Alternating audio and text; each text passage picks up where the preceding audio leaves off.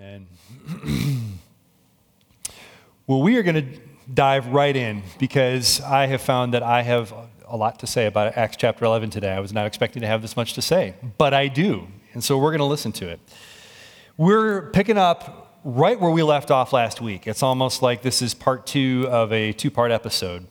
And the first half of Acts chapter 11 was a piece of the same narrative as Acts chapter 10, the story of Peter and Cornelius and the dawning of this realization that God is doing something new in the church in bringing non-Jews into this movement that had previously been only Jewish. And so today's passage is sort of a group version of Peter's one-on-one encounter with Cornelius last week. This group of Jewish Christians in the church at Antioch who had been scattered away from Jerusalem because of persecution they'd been experiencing there, they start telling Gentiles the good news about the death and resurrection of Jesus, and lo and behold, these Gentiles start believing it. They trust that this is true. They believe in Jesus, and they enter the church.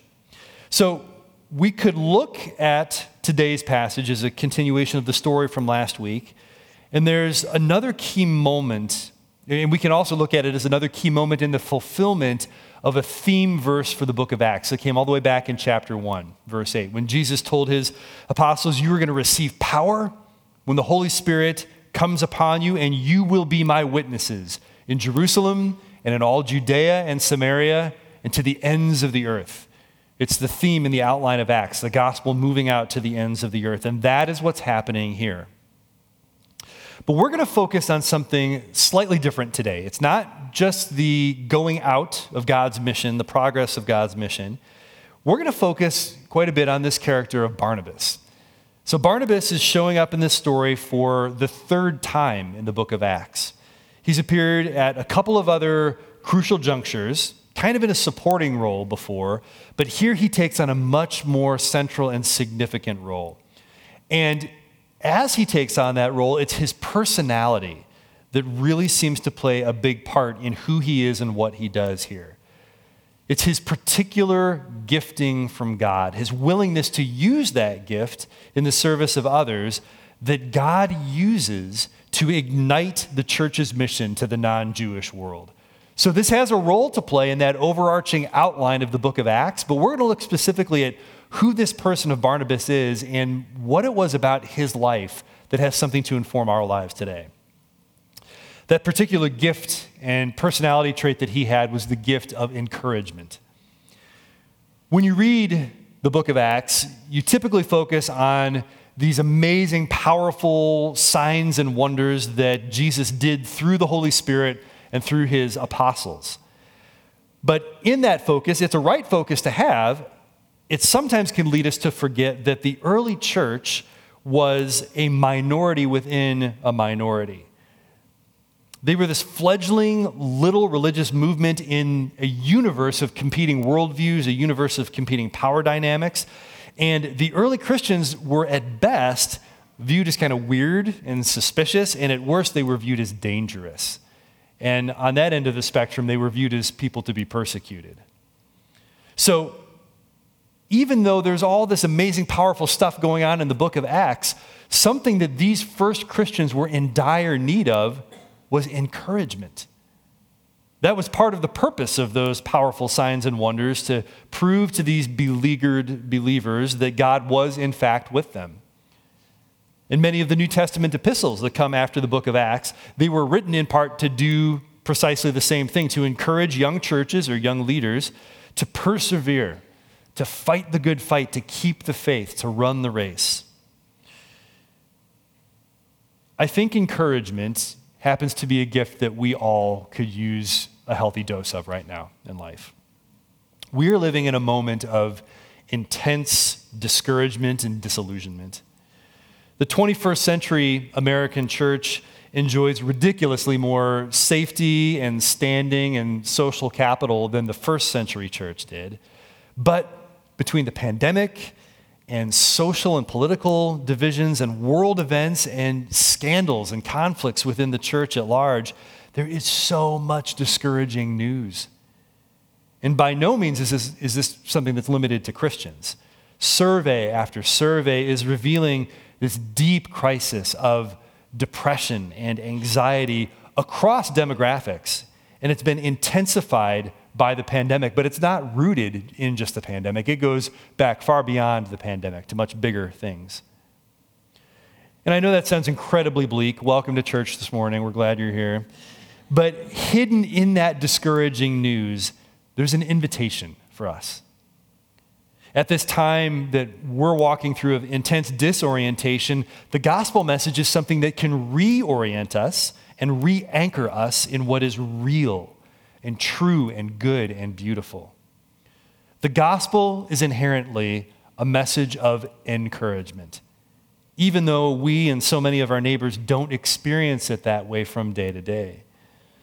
Well, that's where enters our friend Barnabas here in this passage. And his story in Acts demonstrates the power of encouragement. But it's not demonstrating it for us in terms of being a good moral example for us to follow. And it's not a broad, general kind of encouragement that just anybody could give, like warm fuzzies that you can pass along to somebody else. Barnabas is a portrait of a particular kind of encouragement. And the point of this passage is not ultimately to look at him, but to look at the God of encouragement to whom he is just a pointer and a signpost. So I want to start by just kind of sketching out a portrait of this guy. Who is Barnabas? Our direct knowledge of him comes mostly from the book of Acts. There were a couple other passages in the New Testament that refer to him. But as we go across those passages, we can infer a decent number of things about his personality, about who he was as a figure in the early church. We first met Barnabas back in chapter 4. We actually preached a message on this in the story of the early church's generosity in their community life. And from that story, Barnabas stands out as a picture of a joyful giver. And that's a facet of the encouragement that he's showing to us. So his real name is actually Joseph, but he earns the nickname Barnabas from the apostles. It's a name that means the son of encouragement. And among all these amazing acts of generosity that are flying around the church at that time, Barnabas gets singled out in that story by name for selling a field that he owned and then giving the proceeds, donating the proceeds to the young church.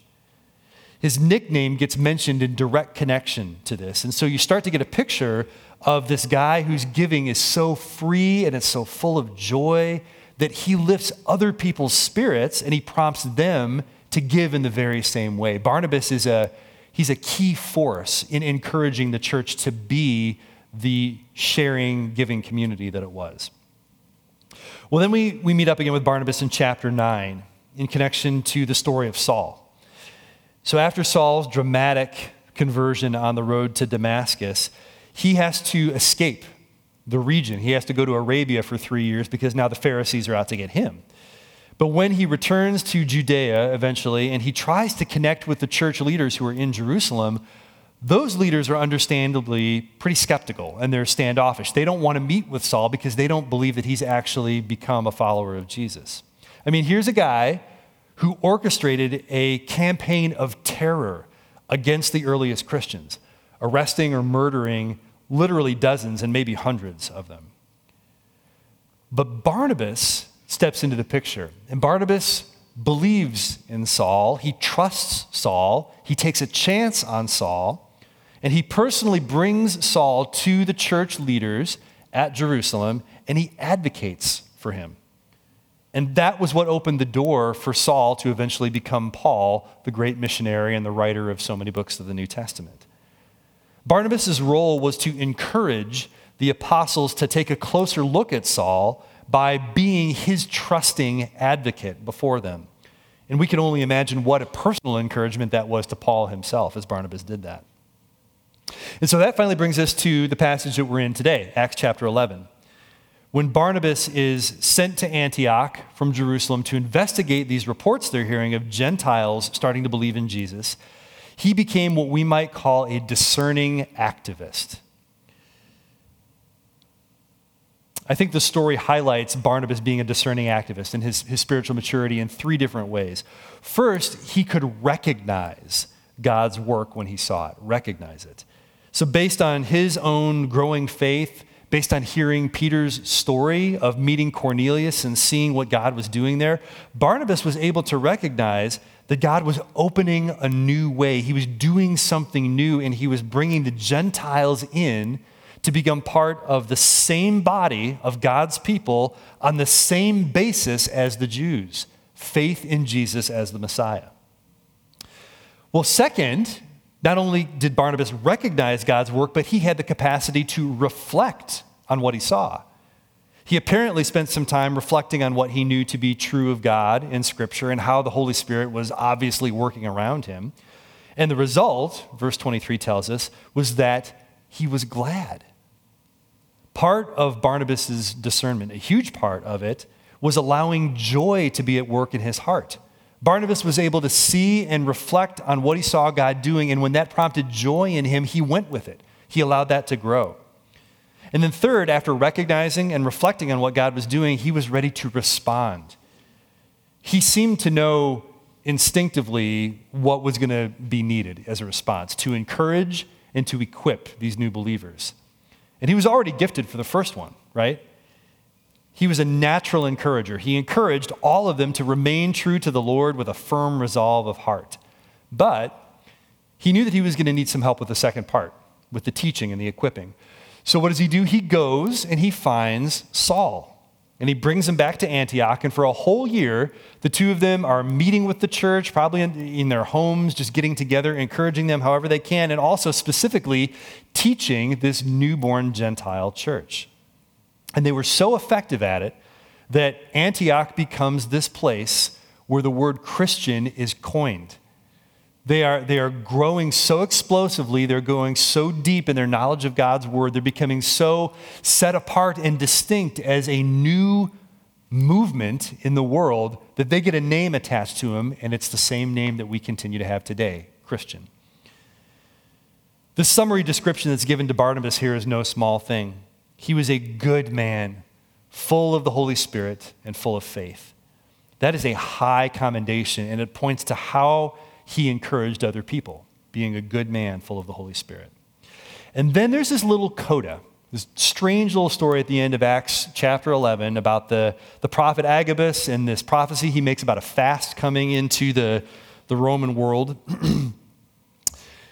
The church in Antioch believes him, including Barnabas. And so Barnabas helps alongside them to set up this fundraising drive to benefit the Christians, not just in their area, but back in Jerusalem. Now, Antioch was about to be hit by this very same famine, but this little community had become so full of encouragement that they wanted to help other people. It took courage to believe this message about a future event that they couldn't see yet. It took courage to collect an offering that they might themselves need. It took courage to accompany Saul back to the lion's den of Jerusalem because, remember, the religious authorities were still out to get him. And all of this was done for the sake of compassionate care for other people. Friends, that is encouragement, a courageous compassion.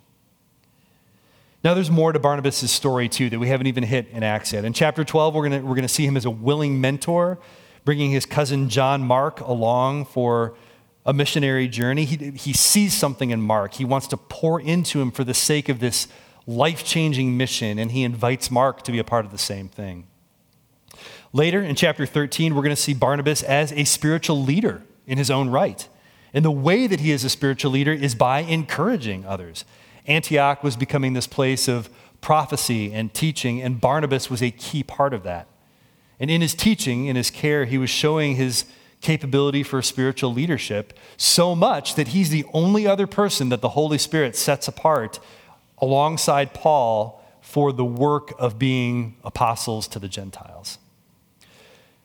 All of that is the starting point for a very long section of the book of Acts in chapters 13 to 15, where Barnabas is now alongside Paul as what we could say is a faithful partner in ministry. There's another piece of being an encourager. He was Paul's constant companion through the entire first missionary journey. And then when they return to Antioch, he stays alongside Paul to cast vision and to stoke the church's desire for what God is doing out there in the world. All of that Those are all important pieces of how Barnabas was an encourager, but there's one more episode that's important for us to see.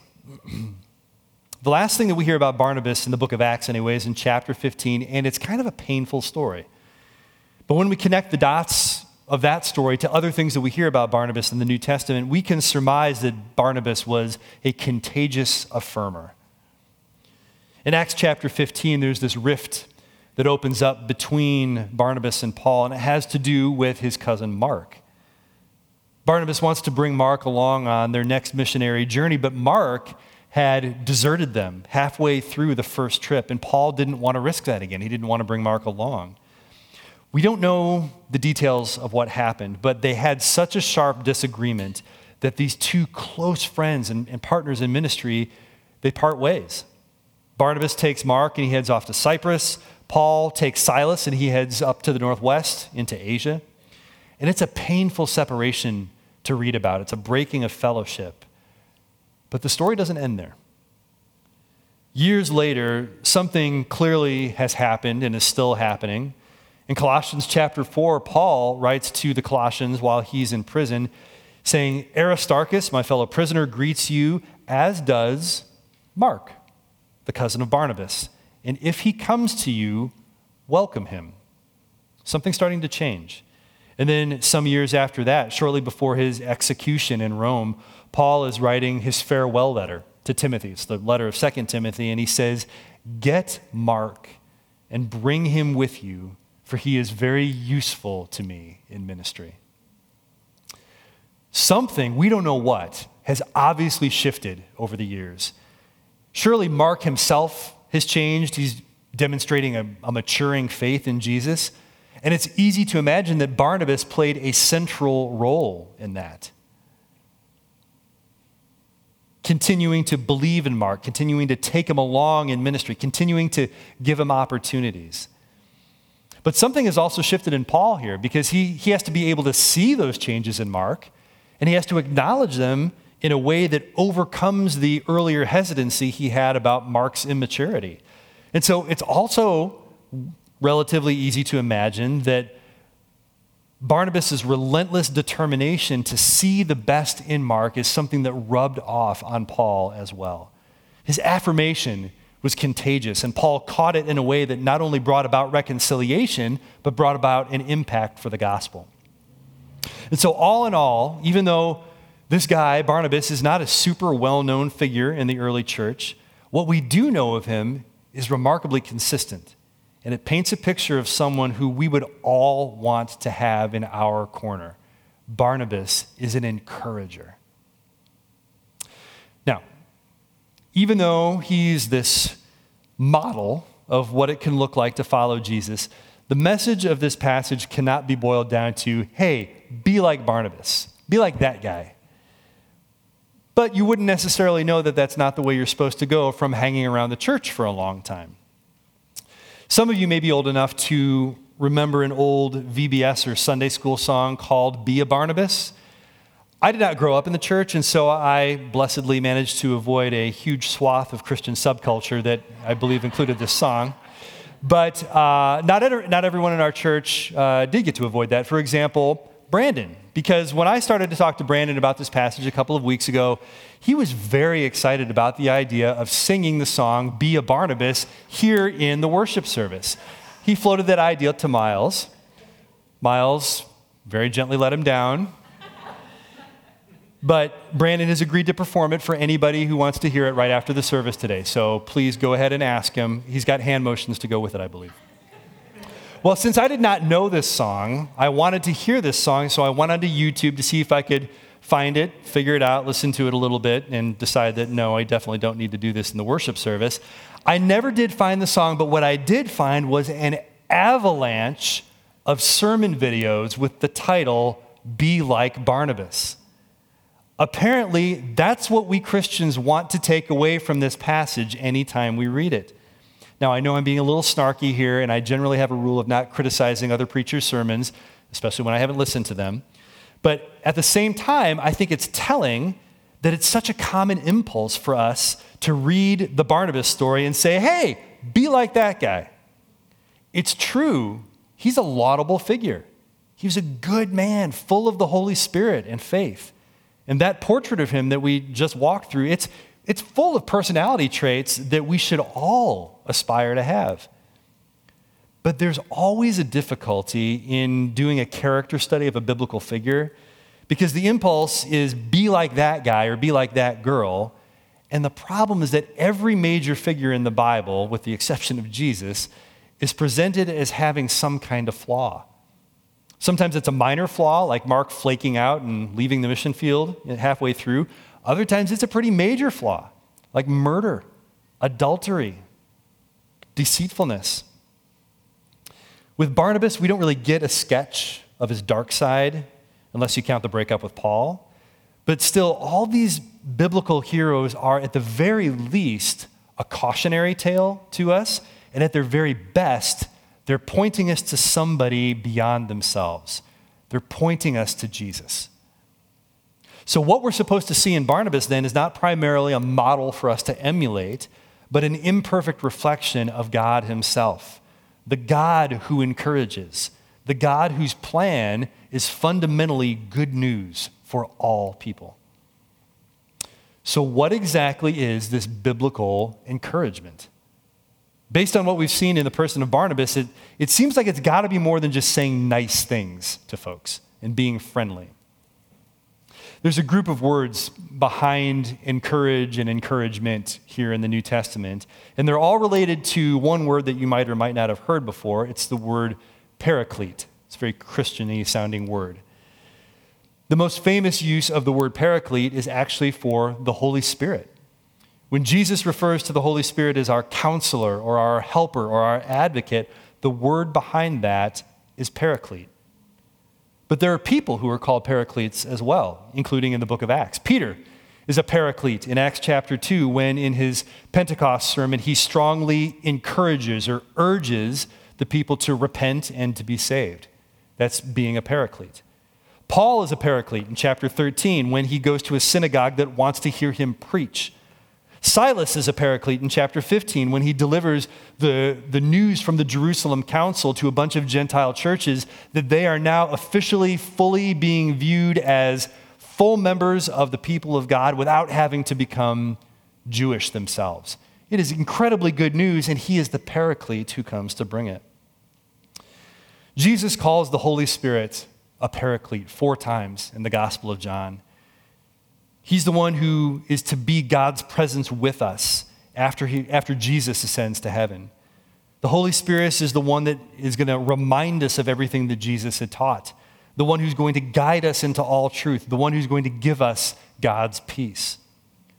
So encouragement, then, is to come alongside another person at whatever stage of life or wherever in their spiritual journey they're at, and to point them from right there to God. Now, Scripture is replete with examples like that. In timing myself out, know that I don't have time to share those with you, but I'll point you to our community rule of life. And in the readings from this past week, including Psalm 126, Isaiah chapter 43, when you read those, it is filled with the sense of biblical encouragement. So I encourage you to do that. For now, though, what we need to spend a little bit more time looking at is the challenge that's in this. Why is it such a challenge for us to get and to keep and then also to share with others that kind of encouragement? Because like we talked about at the beginning and like probably all of us are experiencing in some way, discouragement is just so prevalent. It's so easy to feel that instead of the opposite. So why is living with and giving to others encouragement so hard to do? Among the many things that we could say here, I think one of the greatest challenges to this difficulty, or to one of the greatest challenges to this, is the difficulty to living in the tension of the already and the not yet of the kingdom of God.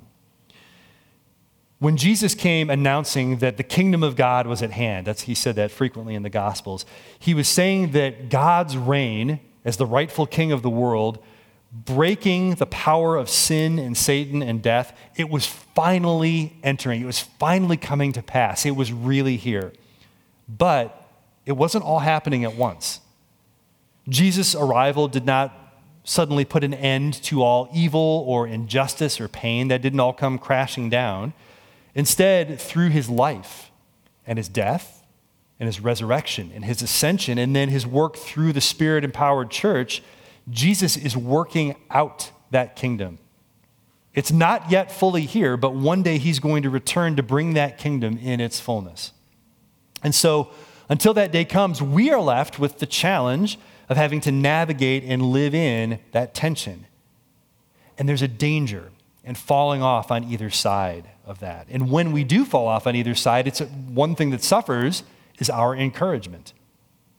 When we put too much emphasis on the already of the kingdom of God, we can live with, or we can give others, a false hope for what to expect in this life. Any kind of prosperity gospel or any sort of triumphalistic view of the Christian life or a Christian view of society, it falls into that camp of too much already. But on the other hand, when we put too much emphasis on the not yet of God's kingdom, we don't live with enough hope. We leave insufficient room for God's presence and his work in this world, and it's a viewpoint that tends toward despair. It tends toward our making excuses for not being active participants in seeing the kingdom of God come more and more on earth as it is in heaven. It tends toward pulling back from doing anything about injustice or real-world problems. It tends toward an escapist theology where we just want to get away from this world since it's all going to burn in the end anyway. You see, neither of those is an accurate picture of the kingdom of God that was announced by Jesus. Instead, our challenge is to live in this unresolved tension of the already and the not yet of the kingdom of God at the same time. And friends, that is where true hope is going to be found. It's in recognizing that things are not the way they're supposed to be, but at the same time remembering that the kingdom of God really is here, it really has arrived, and it really is active in Jesus. And that tension is where true encouragement is also found. It's not just telling the discouraged and the grieving and the traumatized to simply wait for heaven, God's going to make it all better someday. And it's not offering the false hope that victory is going to be yours right now if you could just believe a little bit harder or a little bit better. Instead, the message is hold on. Keep holding on. I know this seems long. I know it seems confusing. I know it's painful. And I don't understand it either. But I am with you. I'm with you. And more important than that, God is with us. So the gospel is inherently a message of encouragement. And what I've just described here is even what we see Barnabas doing in this short narrative in Acts chapter 11. It says, when he arrived and he saw the grace of God, he was glad and he encouraged all of them to remain true to the Lord with a firm resolve of heart. That's a beautiful vision, but it's also a somewhat general vision of encouragement. So what might real, concrete encouragement look like in our cultural moment? Well, there's never going to be an exhaustive list of this, but anytime we see a need for encouragement, anytime that we can be a paraclete, we're invited to come alongside somebody, to meet them right where they are and to point them from right where they are toward Jesus. Our neighbor is anyone that God puts in our path or our sphere of influence and whose needs we are somehow able to address, even if it's with our simple presence. And that means that just about everybody we can do something for. But are there particular needs for encouragement that are especially prevalent or widespread or deep right now? I think so. The first thing that we want to ask is, who is it that needs encouragement right at this moment? A lot has been said and written and podcasted about in the last few years about changing attitudes in society toward church and toward Christians, both inside and outside the church. There's the growing ex-evangelical movement. There's a growing experience of doubt and deconstruction that many people are dealing with. And there's much more than that, too.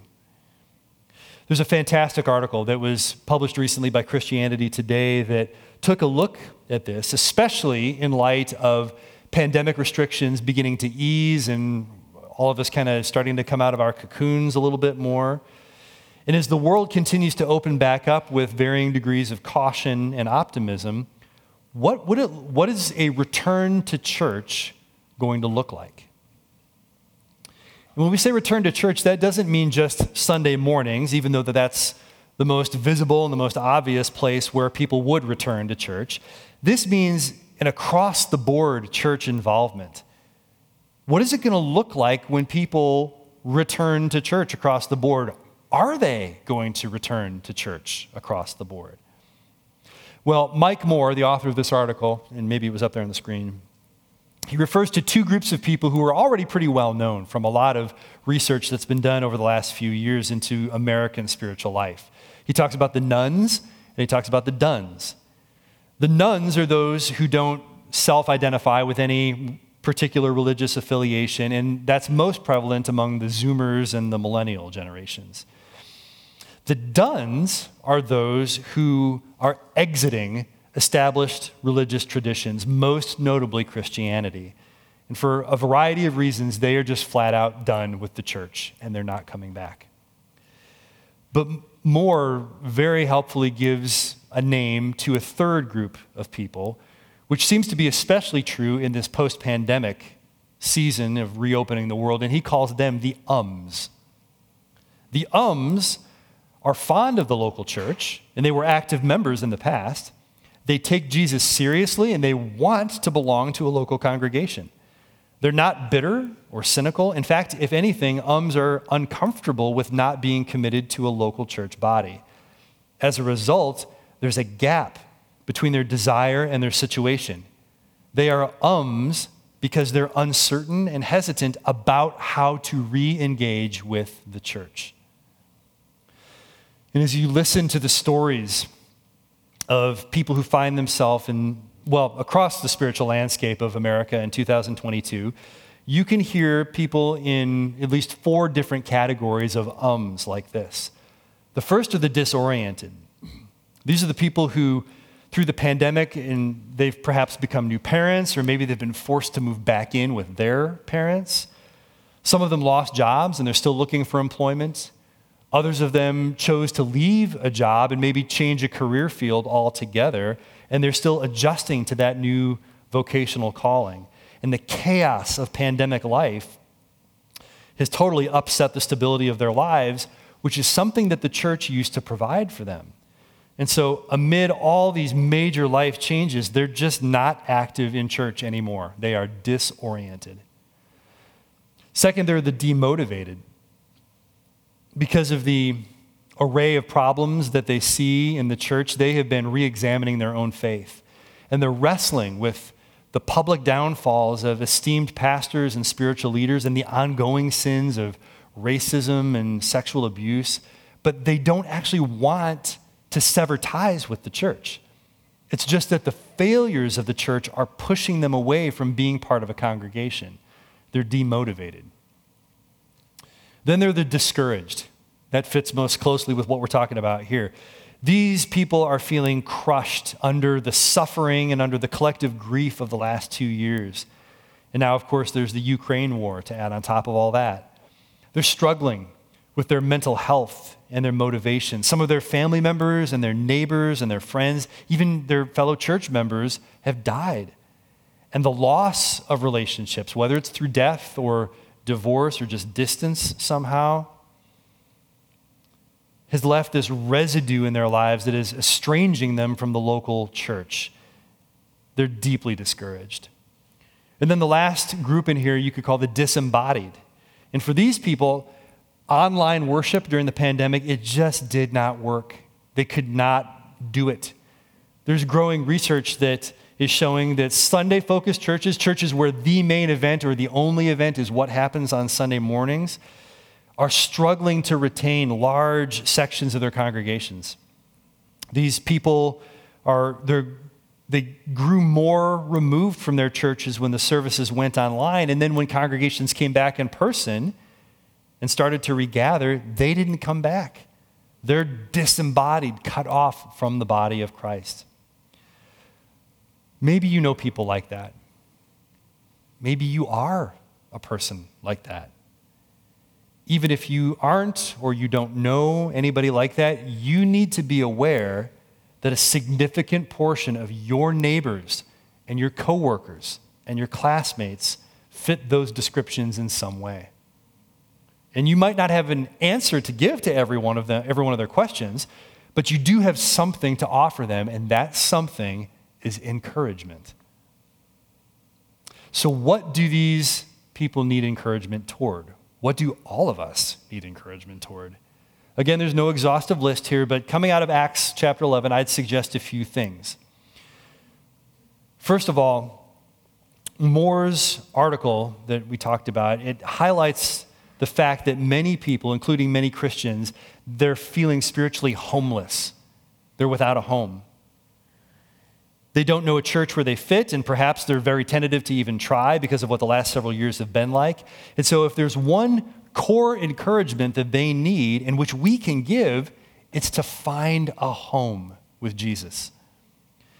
And that all sounds very spiritual and mature, doesn't it? But what does that actually mean in real life? How do you put that on the ground? What are we encouraging them toward? Well, it might help us here to do just a quick flyover of the idea of home in Scripture. And the idea of home in Scripture is connected to the presence of God.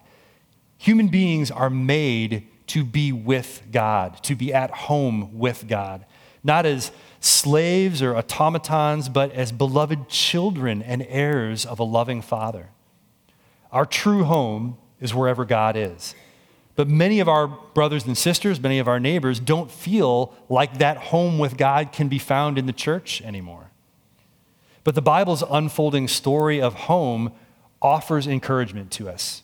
It's a story in 5 acts. 5 acts so far, and then there's one more to come at the end. First, in the beginning, home was what you might call a plot. It was a plot of land. It was a garden where humanity walked with God in unbroken fellowship. Well, that home was lost at the fall, but many years later, and coming out of the Exodus, God told his people to build a mobile home. You might call it property. And that served as a portable sanctuary for his presence to be near them in all of their travels. It was the tabernacle.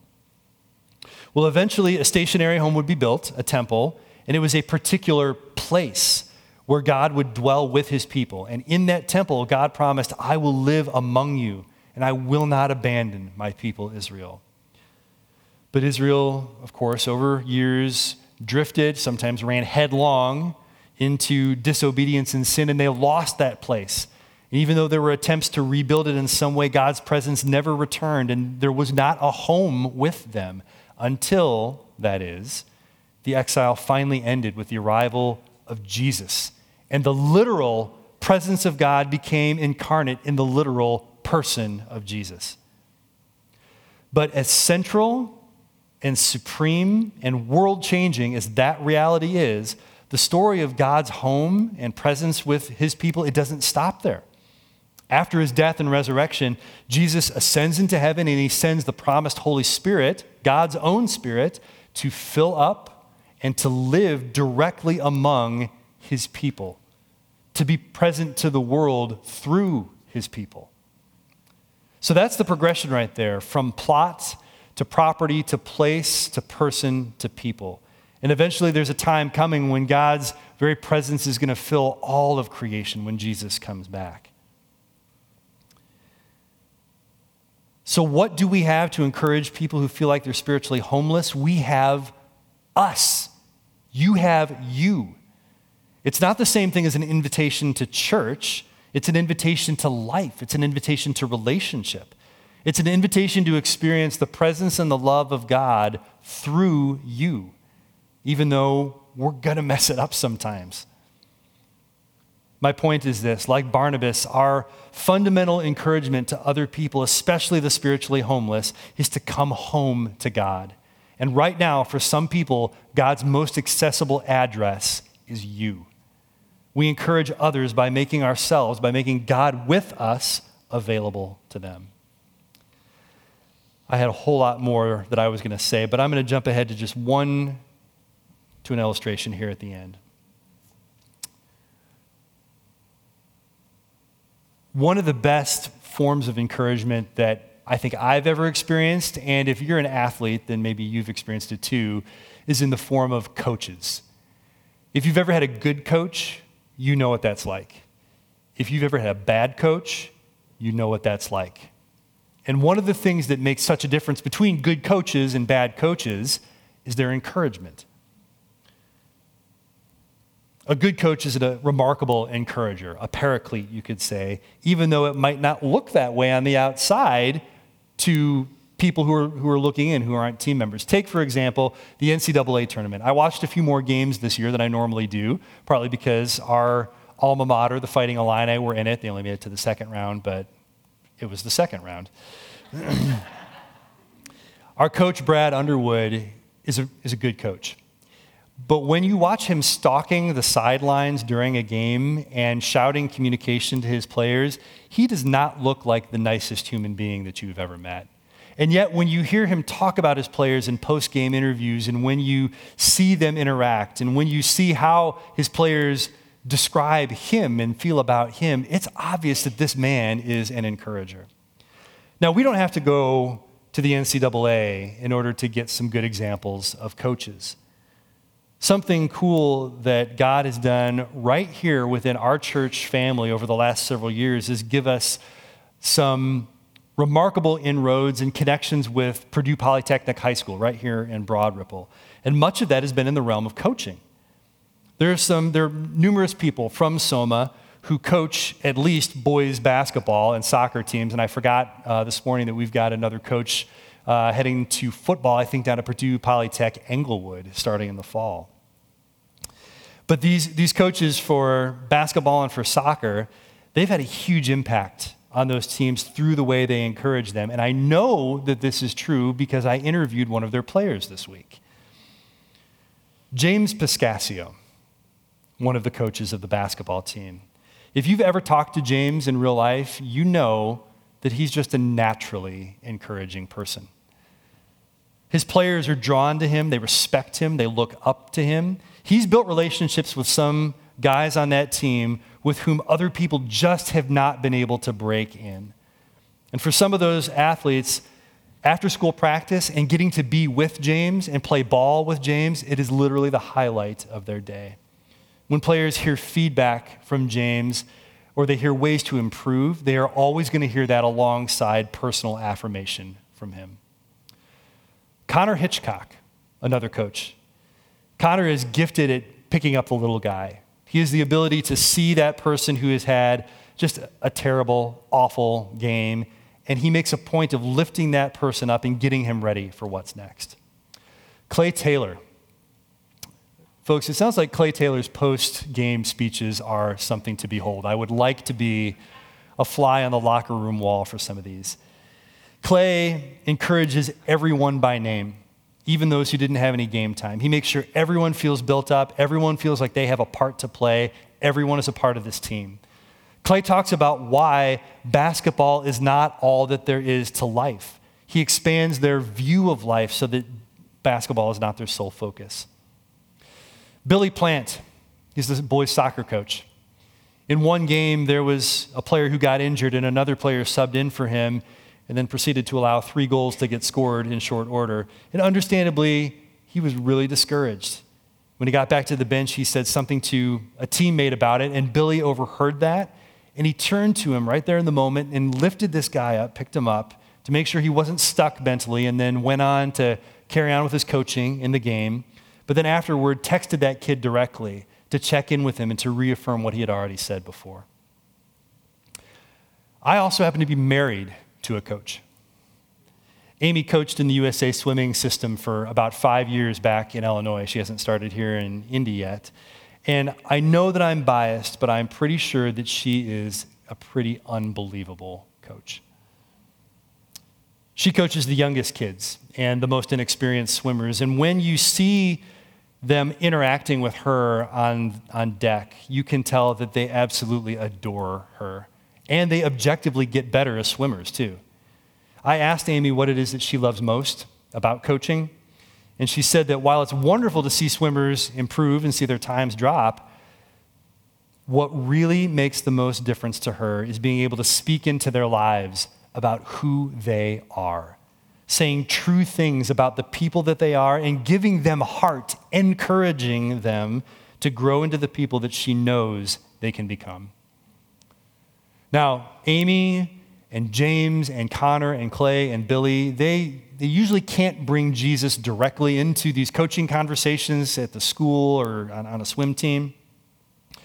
But it's who they are as Christ followers and how they relate to their athletes that brings that encouragement. Now, without trying to imply that they're spiritual superheroes, I'm confident that I can describe all 5 of those people the way that Barnabas is: a good man or a good woman, full of the Holy Spirit and full of faith. And if they can be, so can you. So this mode of coaching, I think, is something that we can all grow into because it doesn't depend on knowing a technique. Yeah, if you're doing a sport, you're going to know some drills and things that the sport needs to know, but that's not what makes them good coaches. That's not what would make any of us good coaches. It's who we are becoming as people, as we do the long, slow, sometimes painful daily work of walking step by step with the Spirit. We pay attention to the Spirit, the paraclete that Jesus has given to us, so that we can become paracletes for others, so that we, just like Barnabas, can be glad when we recognize the grace of God around us. Let me pray. Lord God, we thank you that you are the God who encourages. We thank you that you are the God of good news and that the good news is good indeed. Holy Spirit, we ask that this day and this week that are ahead of us, that these would be times where we know that you are near to us, that we experience your drawing close, we experience your encouragement so that we would have that to give to others. Open our eyes to see those around us who need a word like that and help us to be the people who bring it. In Jesus' name, amen.